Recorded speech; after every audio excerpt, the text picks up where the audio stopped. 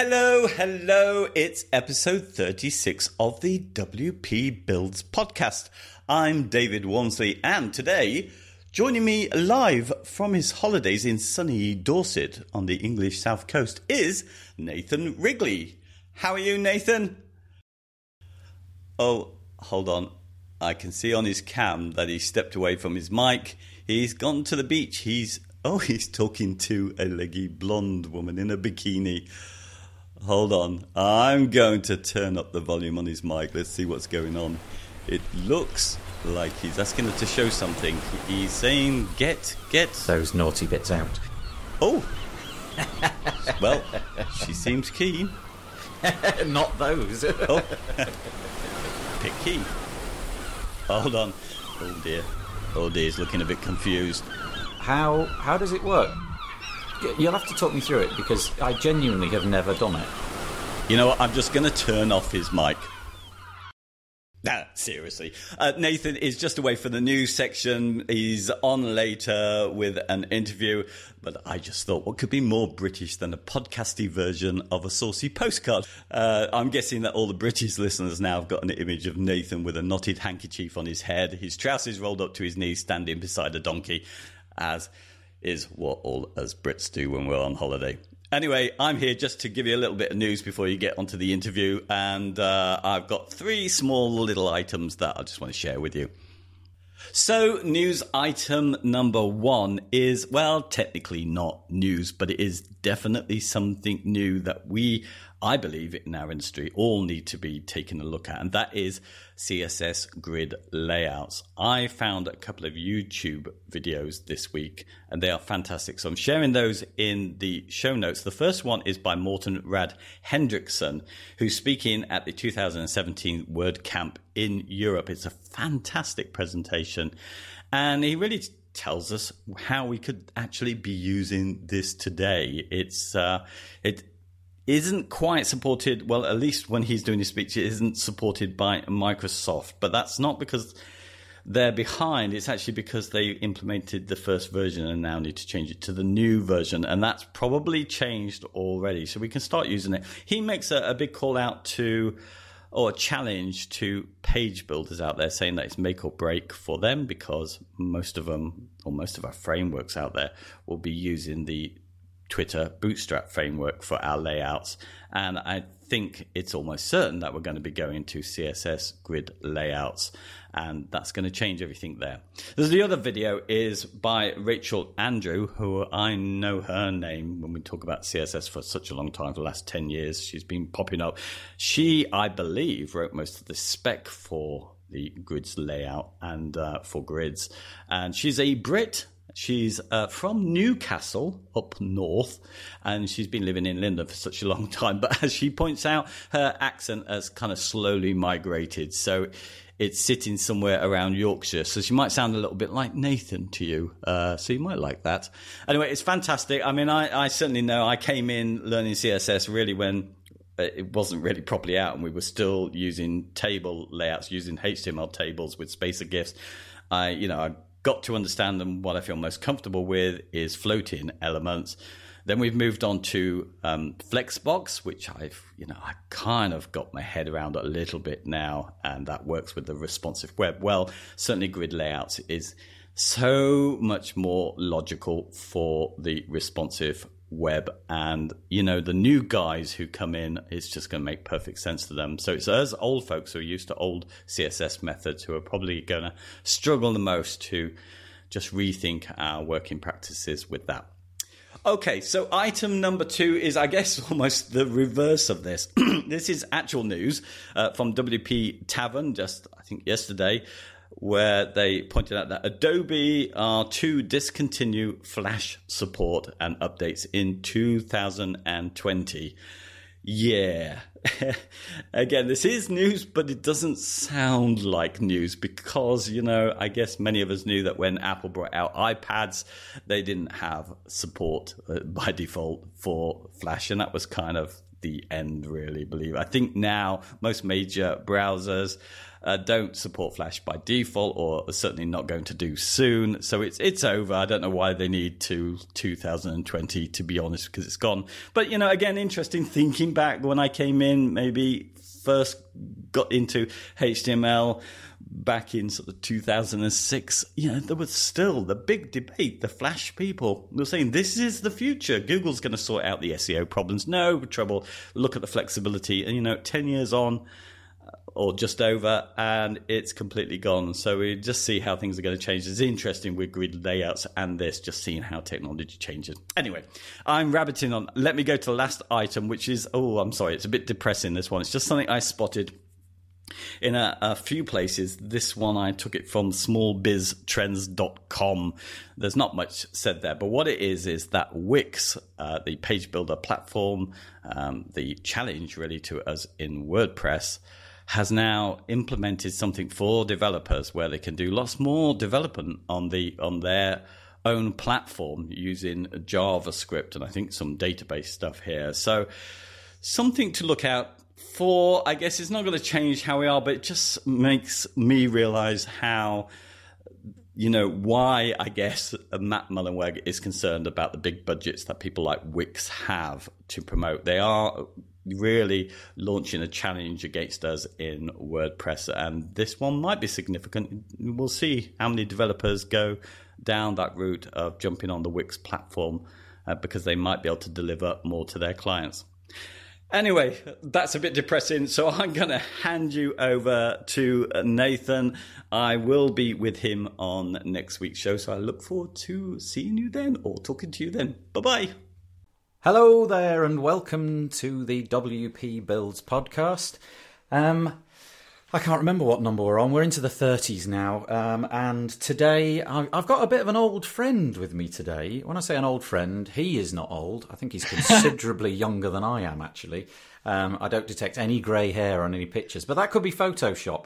But it's somebody, but it's somebody that I've known for probably a couple of years now. In fact, it's somebody that I've done a podcast with, which kind of went nowhere in the end. So Here we are. This is Mike Killen. Hi, Mike. Hey, man. How you doing? Yeah, really good. Like I say, we did a podcast a little while ago, and it didn't really go anywhere. And it kind of spurred me on to do this podcast. But we've kind of been on and off in touch ever since then. But, I know you. I've got a feeling that our audience, there'll be a high proportion of people who, if they haven't spoken to you or heard your voice, they'll have seen your name or your posts. Do you want to just, I know it's a boring thing, but tell us about yourself, Mike. Well, no, it's funny you should say that, actually, because last month I went to WordCamp Europe in Paris, and it was the first time that I'd been recognized in public, which is terrifying. It's a real sort of, I don't know, it's weird, people coming up to you and saying they know who you are, but you've got no idea who they are. So yeah, that was it. So basically, I am a coach with WP Elevation, and I'm their EMEA coach now. It's not just UK and Europe, it's EMEA, and kind of I focus on helping building marketing funnels and marketing automation within WordPress. But I also run Sell Your Service, which is this coaching program designed for people who want to, build marketing funnels and stuff. So yeah, we're everywhere. In fact, someone's only said to me the other day, they said, how is it that you are everywhere, Mike? You seem to be everywhere. And I think that's just because I like the sound of my own voice. Maybe that's it. Plus the word automation comes to mind. Yes, exactly. Yeah, exactly. Yeah, it's not as much actually as a lot of people think there is. You're absolutely right. There's a lot of automation in that. Yeah. Yeah. So I know Mike because if you've been listening to this podcast, you'll know that I was at some point a while ago part of the WP Elevation system. Yeah. And it was very useful for me. I've always been very positive and very buoyant about it on the podcast and encouraging people to sign up. But in that sort of sphere, it always felt to me as if your expertise, the thing that you were most famous for, if you like, in that area was kind of marketing funnels and marketing techniques. Would that be fair, or have I really just Absolutely. Sort of squashed what you do down? Yeah, yeah. I've never once mentioned marketing funnels. I don't know where you've got that from. But yeah, you're absolutely right. It is. That's anytime I'm ever interviewed. I've just got off another interview as well, talking about the exact same thing. And yeah, it's basically it kind of stems from people build these fantastic websites, and I'm not a great designer by any stretch of the imagination. I'm an even worse developer. And yet I believe that there's an enormous amount more that we can add to our websites. If we're building websites for customers, in WordPress, I think it's an enormous opportunity for us to be able to kind of really look at this larger business model and help increase the number of people that we speak to, help increase the number of sales that we make, increase the amount of traffic that converts into email lists and subscribers and stuff. And I believe you can do all of that with WordPress much, much easier than a lot of people would give it credit for, I always think that a funnel is the kind of thing you put in your car engine and tip oil into. Yeah. I would imagine that most of us have heard the word funnel, and most of us kind of, generally speaking, get what it is. But you do it for a living. There's obviously an entire business in this, so there must be more to it than just, sign up at my email list and I'll supply you an email. Tell us a little bit more about what you do on a sort of day-to-day basis, who you work, what does that mean? What does making funnels mean? Yeah, and no, I agree. It's kind of been hijacked. I think it's really easy for people to start talking about funnels online, and it's quite a dry, corporate-y, horrible sales term. And I absolutely understand why it turns people off. Basically, at its highest possible level, the way I try to equate this is, if I go into a kitchenware shop and I have a kind of a look around the shop, and if we go back a few years when high street retailing was still a thing, and we can go into the shop.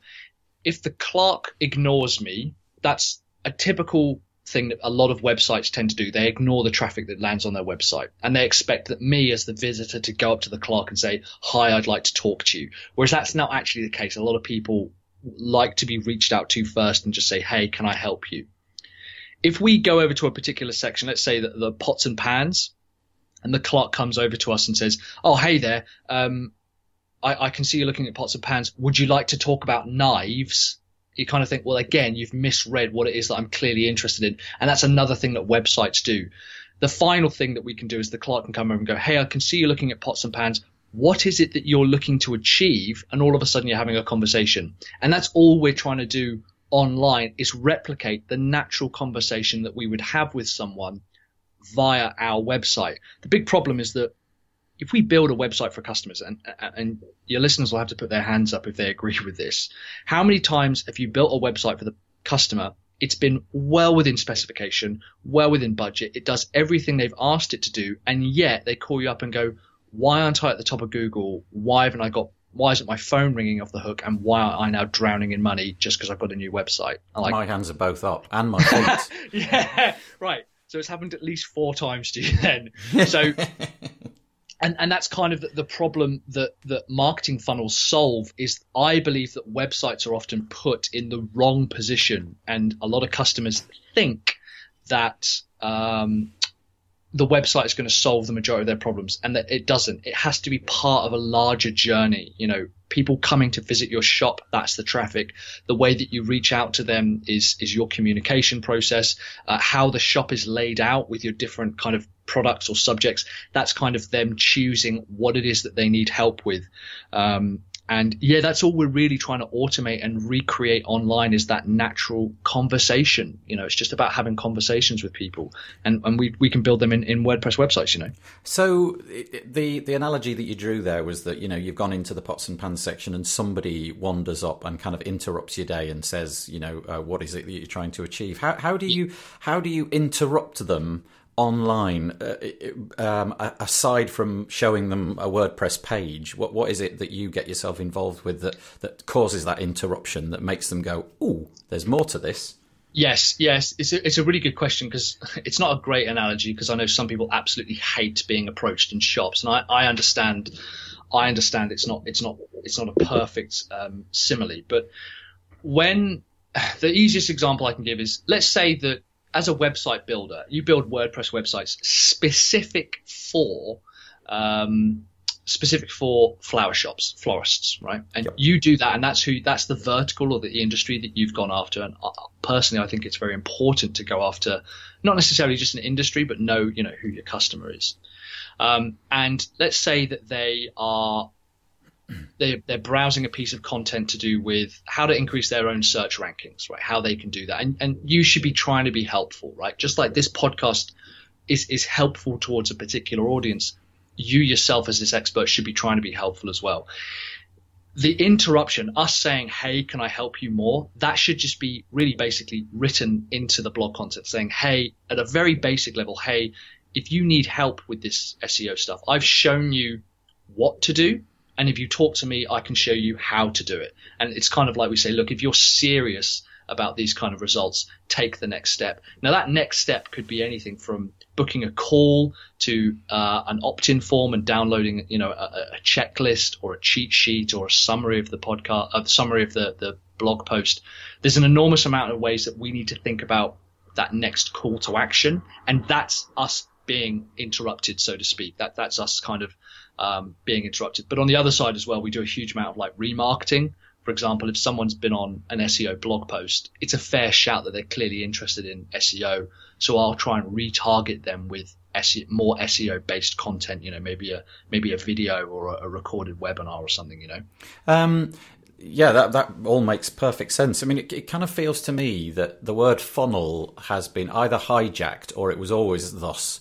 It feels like a little bit sleazy, if you know what I mean, because it kind of feels as if how to describe it? Well, in my head, it's all about like sticking people on your email list and then pounding the email list to death to get things back from them. But from what you're saying, funnels is not just about a pop up with a content, with a form. It's about the on page text and all of those kind of things, and making the phone ring, getting an email address, communicating on Skype, whatever. That's the purpose of funnels. Absolutely. The reason it's actually called a funnel. That was my next question. Well done. Right, is because at the very, very top, of the widest part of this shape, this funnel, we have maybe 100 people who potentially could be interested in talking to us, right? And that's why we say at the widest possible part, we have like maybe 100 people. And let's say we then spend a bit of money on getting some targeted traffic, and that gets maybe 80 of those people through. So the next stage is slightly more narrow because only 80 people have clicked. And then we'll say, okay, well, maybe only 50 people have read the blog content and only 30 people have signed up or said they want to, and we keep narrowing down, but it is always, now, when done correctly, at their choice and at their discretion.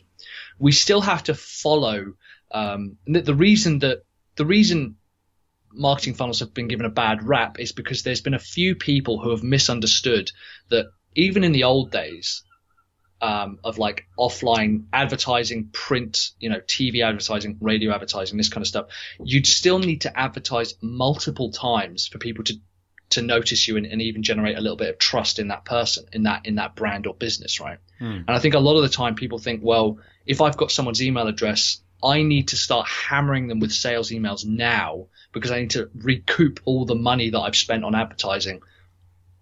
And that's just not the case. You are going to do yourself a huge disservice. We've all been there where we've signed up to something and then we've just been hammered with offers. We still need to build up a reputation and build trust and take time, which is why a big part of when anyone signs up to our newsletters, and this is for our customers as well as our own businesses, we spend an enormous amount of time sending them still free, really valuable stuff first. Really, like we don't even want to touch the sales aspect yet. It's kind of like saying, well, I want to go to a bar and get somebody's number, and then the first text you send them is saying, hey, do you want to get married? Like, and I don't know what type of bars you go to, Nathan, but not those. yeah, exactly. And it's kind of that's not the way that people buy. So just take your time, And I think a lot of people forget that just because you haven't got an email address doesn't mean you don't have regular visitors. And it's still really important to still understand that it's not about generating money from one email list. It's about building a relationship with people and them thinking, yeah, actually, I can begin to understand that, Mike or Nathan or WP Builds can help me out with stuff. And all our job is to say is, look, if you're serious about this or if you want to take it to the next level, this is how we can help you. And that's all we're trying to say. But I agree, it has been hijacked by some pretty shady business practices. Yeah. I mean, it feels to me like it's the sort of things which It's the sort of service which somebody like me might, add on as part of a website care plan, or part of the initial proposal to get a website built. It's the kind of thing which we might add on. But there you are, and this is your business. It's your entire kind of business. Obviously you've got your WP Elevation stuff, but a large proportion of what you do is just funnels. So how does that work? What kind of clients do you have? Are you dealing with large companies? What are their requirements? How would it differ for, say, a small client? In other words, what I'm trying to ask is there a reason I should call you up to get your expertise, or can I do all of this myself? So that's a really good question. So when we say, can we do this ourselves? As website builders and website developers, the short answer is absolutely yes, 100%. Now, in the aspect of a shameless plug, Sell Your Service actually does have quite a big part of our courses and online content and stuff, for anyone interested, is dedicated towards teaching people who build WordPress websites how to build and sell a marketing funnel. The reason why is because I believe that a website, it's not enough to just sell websites anymore. It's just not enough within our business models. It's not what our customers want. It's a small part of an entire method of helping a business get better. It's kind of like saying, well, I'm going to build you this car, but the only part of it that I'm going to build is the wheels and the chassis. There's so much more that you need to it to be able to make it moving. Websites are an extremely important part of it, but there is a start and an end that marketing funnels kind of take over with. So as a general rule, as a website builder, you can build a marketing funnel. The actual processes behind it, there's so many plugins available, and what with things like autoresponders, MailChimp, for example, even has free automation, and you can add all this stuff in and very, very easily begin to move it forward. Our customers, however, the reason they hire us, and we've worked with, at the moment, our agency, MeBox, we only work with online education and course-based businesses. We only build marketing funnels for that particular customer set. We know how they work. We've got a lot of experience with them. You mentioned WP Elevation, for example. They're one of our customers, and we've decided to focus in on that vertical. But marketing funnels in general actually suit every single type of business by definition, because all it is having a conversation with people, but it just happens to be a bit by email, happens to be a bit by Messenger or blog content. So yeah, as you guys, as website builders, you are perfectly capable of adding this on to your customers. And the way that we typically go down this route is we'll say, okay, we've got the website up and running. We'll then really push hard on them and say, what's going to happen to every single visitor that lands on your site? And they assume, I think they'll go, well, they'll have a look around and they'll go to the contact form. And it's just not true. That's just not the case. And we can prove this even with Google Analytics. We can show where people move. And typically page 2 or 3 that people visit after they've landed on your site is actually the About Us section.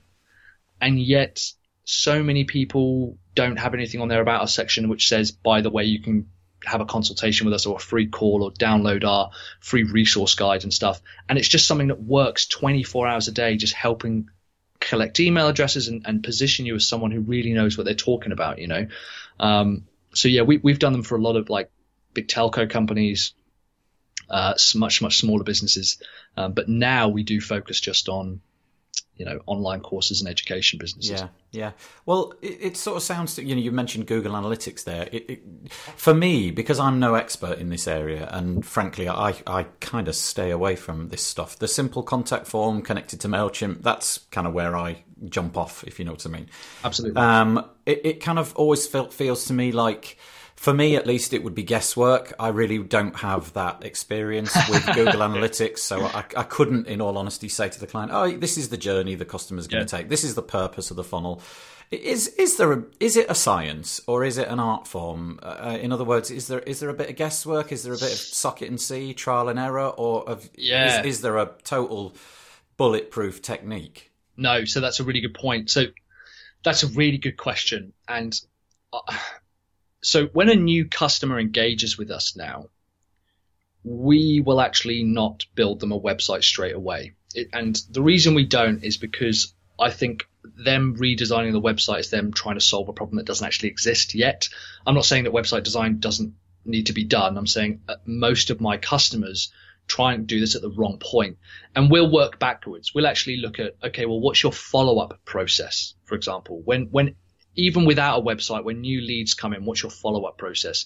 And we work backwards that way. So first of all, we'll look at, and this does require, and this is kind of why we have a team of guys who build our websites now. Like I said, I'm not really much of a website builder, but I learned how to build funnels within WordPress because I wanted to see how I could automate, people signing up and then receiving emails from MailChimp or ActiveCampaign or Campaign Monitor or whatever. But there's absolutely a part of this then that when customers engage with us, they have to be willing to try stuff. We know what's probably going to work. I know, for example, that if I spend a few grand on Facebook advertising, but it's going through to just garbage landing pages and garbage content, it's not going to convert. I know that, and I can tell that. However, at the same time, they do have to be willing to say, yeah, I want to grow my business, but I understand that there is no surefire thing. Of course, there can't be. And even with a website, I think a lot of us fool ourselves into thinking, well, if I deliver the website, that's definitely guaranteed. And you've got to understand that your customers have probably got bigger expectations than just having a website. What they actually want is increased leads, increased sales, increased conversions. So I do think that we need to look at areas like that as website builders, or at least have someone within our network who does know that,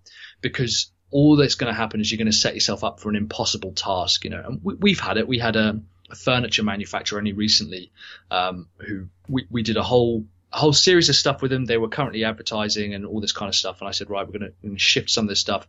And it just didn't work. It just didn't work. And it wasn't necessarily because their product is bad. In fact, far from it. Basically it was actually down to the email marketing side of it. They bought a data list, and I begged them not to, but they still thought that it was going to work because it was an activity, and it's just not the case. Some activities aren't going to work. So we've got experience, which is why as well we focus on a particular vertical, because I know what works better with course-based websites better than anything. Yes. So kind of that's a big part of it. Yeah, you take the guesswork out, don't you, if you've got a vertical that you concentrate on all the time. Absolutely. And it sort of feels to me like everything, once you've been in it for a while, presumably you've got like some sort of mojo going on. You kind of know, yeah, this feels like there's something in this, and this actually, you know what, this feels like it's not going to go so well. And that's the art form of it. I mean, there's probably, like you say, a load of Google Analytics hardcore data that you can look at afterwards, but having a gut feeling, I guess, comes to you because you've done it for so long. But that's really, really interesting. So are you like a psychologist then? Are you somebody that kind of advertises, are you somebody that thinks carefully about the customer, the typical, so I don't know, if you were selling, I don't know, automotive parts, and that's something that you personally were interested in, fantastic. But if you were to sell, I don't know, tutus or something where, it's little girls buying this sort of stuff, coaxing their parents, that kind of thing, can you do this for anybody, or are there areas where you would say, whoa, no, not me? Yeah, no. So personally, there's a lot of areas that I'm not great at. I'm not brilliant, and our agency isn't brilliant at physical products. It's just not something we've ever really connected with. And part of that's maybe because I'm not as interested in physical products, and yet there's other guys out there. I know a couple of guys out there who are just absolutely killing it with helping people set up online product-based funnels. The thing is what used to happen is we all used to think, okay, well, I'll send a bunch of traffic to a squeeze page, collect a load of email addresses, and sell them something, whatever that might be. And it just doesn't work like that. I think a lot of physical products require a slightly different mindset. I think they require a slightly different approach. But again, you have to think about it. How would you do it face to face? That's ultimately what it boils down to. If you can't sell something face to face, if your customer can't sell something face to face, they're never going to be able to sell it online. And that's bar none. And I think a lot of customers believe that, well, if I sell it online, I won't ever have to, it kind of skips the middleman, and it can't. The idea of a website selling anything online or a marketing funnel, that should be your problem to scale. You should be able to say, I can sell this person to person. If it's via a phone call or via a conversation or however, I can make a sale this way. The problem is that takes too much time. It takes an hour per sale. How can I then scale this? Right, the website should be how I can scale it. And you should take this exact same process. For example, kitchenware is usually a really good example. The reason I use kitchenware is because my partner and I have quite a large catering background, and the way that we would buy stuff is usually through our third-party supplier. We'd actually trust, the third-party supplier. So therefore, that's the channel. So I should be selling my product through that channel of the third-party supplier. Sticking up an e-commerce website and just kind of having it out there might not do anything. I still have to find a particular channel. I have to find, well, how do people buy? And it's the same with services as well. We work with a lot of insurance agencies, bizarrely enough, and they sell an enormous amount through their third-party channels. So we go, well, let's stick with that, but let's look at how we're going to scale it using the website, not just going, all right, we're going to have a funky website now. It's going to look very, very sexy. And then, right, let's just wait for the money to roll in, because it doesn't happen. If you wouldn't sell it face to face that way, you're not going to be able to do it on a website that way. With all of this, can you spend your way into success? Is it possible to just have bottomless pockets? I mean, I know that ultimately you need to recoup all of this stuff, but if you've got a very large amount of money right at the outset, is there a point where just throwing money at it works? Yeah. Yes, basically. So it's a really good question, because the easiest customer in the world to go after is like the startups. And they go, yeah, we've got this product, and they've got all the passion in the world, they've got all the time in the world, but they've got no money, they've got no leads, and they've got no customers. Right? Yeah. They're starting from scratch. And the reality is, if a customer who's brand new, complete startup, wants to make $100,000 in their first year, and they're starting from nothing, that is going to cost them between $200,000 and $500,000. Okay, that's the reality. Your first year, no matter what, you are going to make absolutely no money. If you want to scale to $100,000, it's going to cost you $2,000 to even get there. It's going to cost you $500,000 to even get there. Let's take Uber, for example. Uber are losing something like $1 billion a quarter, but they don't mind because they're acquiring customers. Okay. Customers that we can add massive, massive value to are people who have already got customers and they've already got leads. This is a big part of the setup. And I interviewed Ryan Dice from Digital Marketer, and he talks a lot about this, whereby we set ourselves up for an impossible task because customers have got unrealistic expectations, and that's because they think, oh, well, I want to make £250,000 in my first year. We go, great. Do you have £500,000? Because that's what's going to happen. Whereas if someone's already got a couple of hundred customers, they've got a few products already, they're getting regular traffic, we can absolutely ramp that up for much, much less money, way less money. And the reality is that kind of bootstrapping it and acquiring customers at cost, because people forget that acquiring a customer costs you money. We often think, oh, well, it doesn't really, because I'm going to networking stuff. It does. It costs you an enormous amount of money to acquire customers. And we can either choose our own customers who are in a space that we can help them scale, or they're going to start out. But if they're starting out, that is going to cost a lot more money. That's just the reality. It's going to cost a lot more money. And you have to be willing to invest that kind of money in to be able to scale it to that point. Would you where is the clever place at the minute to be spreading that money? Do you like have a preferred channel? In other words, does it all go on, I don't know, Facebook ads or Google ads, or do you advise to spread it out, or do you go straight for one niche? I mean, to my mind, I'm constantly hearing about Facebook ads. It's just what everybody's going on about because of the super targeted nature of everything. But maybe I'm wrong. Yeah, and no, so it's not that you're wrong. It's that it's been missold to you. Yeah. So let's say that you and I do a project together, and I say, right, I'm going to get you 1,000 clicks a day. Yeah, okay, let's do that project. Okay. So where are those clicks going then? You mean in my case? In your case, let's say I would want them on my contact form or on the telephone to me. I would like them to click on a mobile phone. I'd like them to click my actual phone number, if you know what I mean. Fantastic. So what are you then going to do after they do call you? I'm going to speak to them and try and persuade them to buy $1 million website. Absolutely. Right. So we have this $1 million website, and you're actually not that far off. Here's the problem. You would be staggered at how many customers have absolutely no follow-up process after they've got an interested party. I am blown away by how many people have not got a follow-up process for when someone says, oh, actually, I am quite interested in buying this. In fact, we've even seen it in, like, we went to a local networking thing recently, and someone said, oh, that sounds quite interesting. I was wondering if you could help me. And they were a accountant, but for a specific type of legal practice. It was quite complex. I didn't really understand it.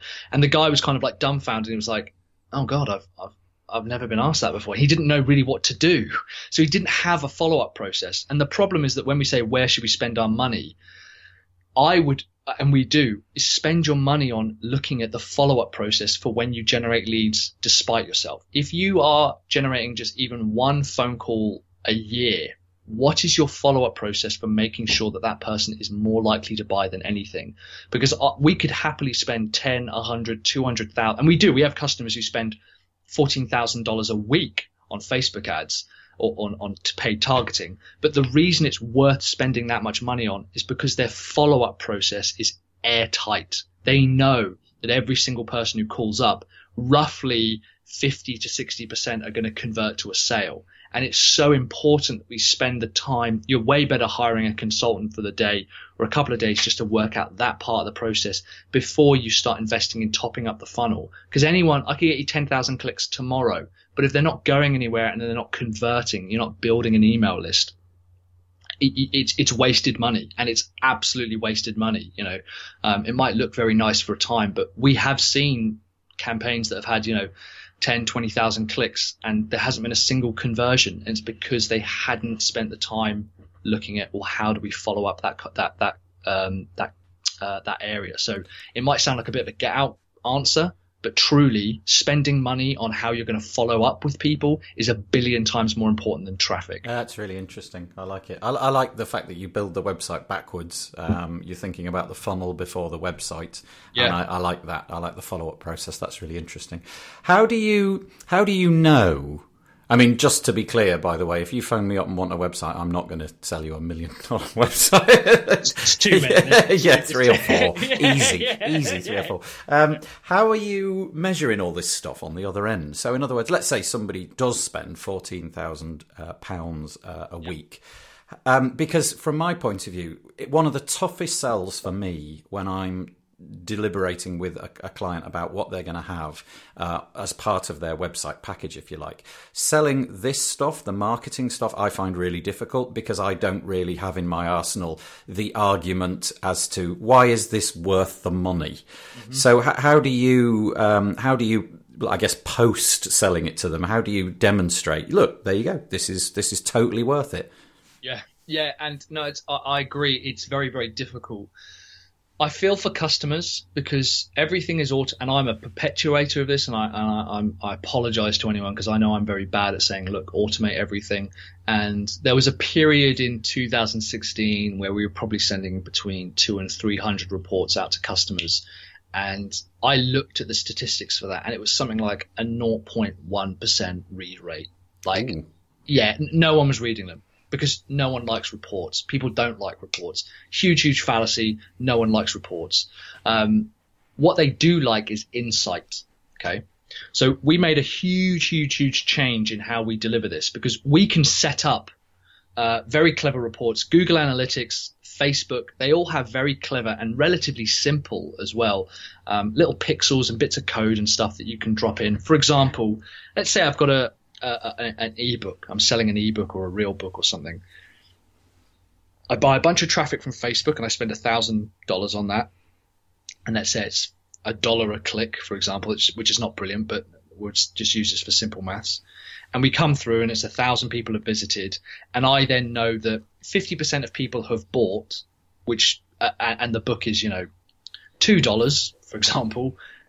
I know that 500 people spending $2 is obviously $1,000. So it's about cost even. Facebook will allow me to tag certain pages and certain pages within my website as having a value. For example, I know if they go to a thank you page for buying a product, that means they bought something. And because it's all pixeled now and everyone's being tracked by everybody, I can physically see that. So there are ways of literally demonstrating what it is that someone is spending money on. We know that if we spend $1,000 here, we'll end up with $1,000 there, or $500 there, or whatever it is like that. So there's a lot that we can do in that respect. On the other hand, a large part of it is to do with your interaction with the client anyway, and just being able to say to them, look, because like I said, they don't want reports, they want insight. And if we said, look, we spent $1,000 and absolutely nothing's come out the back end of it, they don't want to hear that. What they then want to hear is your suggestions on how you're going to improve that.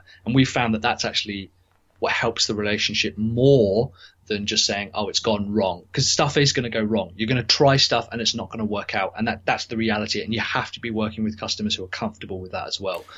Yeah, I suppose you need to sort of get started on this sort of stuff and then build up a portfolio of things that have gone well, and you can understand in advance what the arguments are going to be for and against, and you can demonstrate, okay, in this particular case we did this, and here's the proof, and in this particular case we did this, and we modified it, and we 2x'd it or 5x'd it or whatever.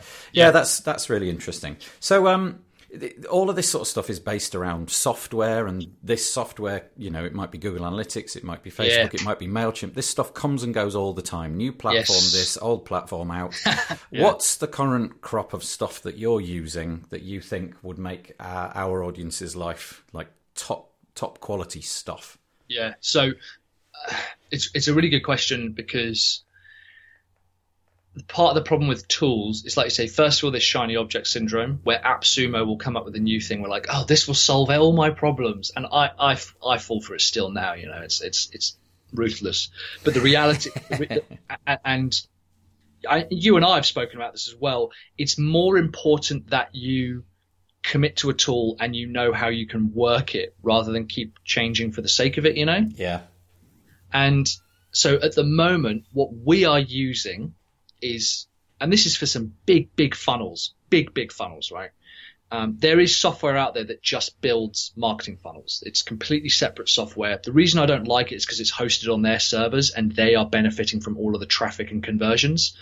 Google goes, they're moving to a thank you page now. That's really, really good. But even if it's your domain, it's still on their server, so Google kind of treats it differently. I'm not going to talk about what that software is. People will probably know it. Whereas we use Beaver Builder, and we have ultimate add-ons for Beaver Builder to build our pages, to build our sales pages, delivery pages. It's some very, very cool stuff you can do with that. And there's all sorts of like membership plugins and e-commerce plugins that we use depending on the situation of what we're selling. So that can all be done inside WordPress. And there's lots of redirects and stuff that are relatively simple. We use Opt-in Monster, for example, for the bottom of all our blog posts. And that's what helps convert people. They say, yeah, I'd like this cheat sheet, or I'd like this checklist, or whatever it is. That's how we're collecting leads, and we can automate that with some very clever stuff as well. For email autoresponders, personally, we use ActiveCampaign. The reason we use ActiveCampaign is because their client management portal, I think, is probably the easiest in the market at the moment. We have all of our customers using ActiveCampaign. It's easier for me to manage inside that. But for a long time, in fact, even we've got a course out there which is just on using MailChimp to do this. You can absolutely do this all with MailChimp. And MailChimp was profitable for us to use, Yeah. There's a lot of good suggestions in there. I must admit, I don't use the opt-in monster stuff, but certainly Beaver Builder and Ultimate Add-ons, I use those. The functionality built into there, and I have an ActiveCampaign account, which I think is considerably cheaper than yours. Because my list is not very big. Well, the cool thing about ActiveCampaign is that because the big thing that people go, but I don't want to manage customers like CRM and autoresponder systems. The thing I like about ActiveCampaign is I can set payment levels for different customers, and if they don't charge me, I just pause their account. If they don't pay me, I just pause their account. So I'm always protected. We're never out of pocket if a customer doesn't pay. That's one of the big reasons we move to them. Oh, and will they then just sort of silo that data and then you can reinvigorate it if you like? Yeah, they don't delete it. No, it's just paused. That's interesting to know. I like it. Yeah. So this stuff, it sounds like voodoo, and it sounds like smoke and mirrors, and it's hard. Somebody listening to this who's never done any of this stuff before, it's really difficult. Now, I think I know what your answer is going to be to this question, but I'm going to ask it anyway. Is there a course that you would recommend for somebody to upskill, but basically from ground zero, 101, to get the basics of this stuff? So, I think I might go a bit left field here. Actually, So Sell Your Service has an enormous amount of content for people who want to build and sell marketing funnels, right? We've got tons. We've got 4 blog posts a week, the podcast, videos, online demonstrations. I think on YouTube I have how to build a marketing automation funnel with Beaver Builder. We've started building out. Yeah. Nice. So very, very specific. However, the theory behind what we do and understanding why we have a funnel like this. There are a lot of guys out there. Personally, I believe that digitalmarketer.com, they have a model called the CVO, which stands for Customer Value Optimization.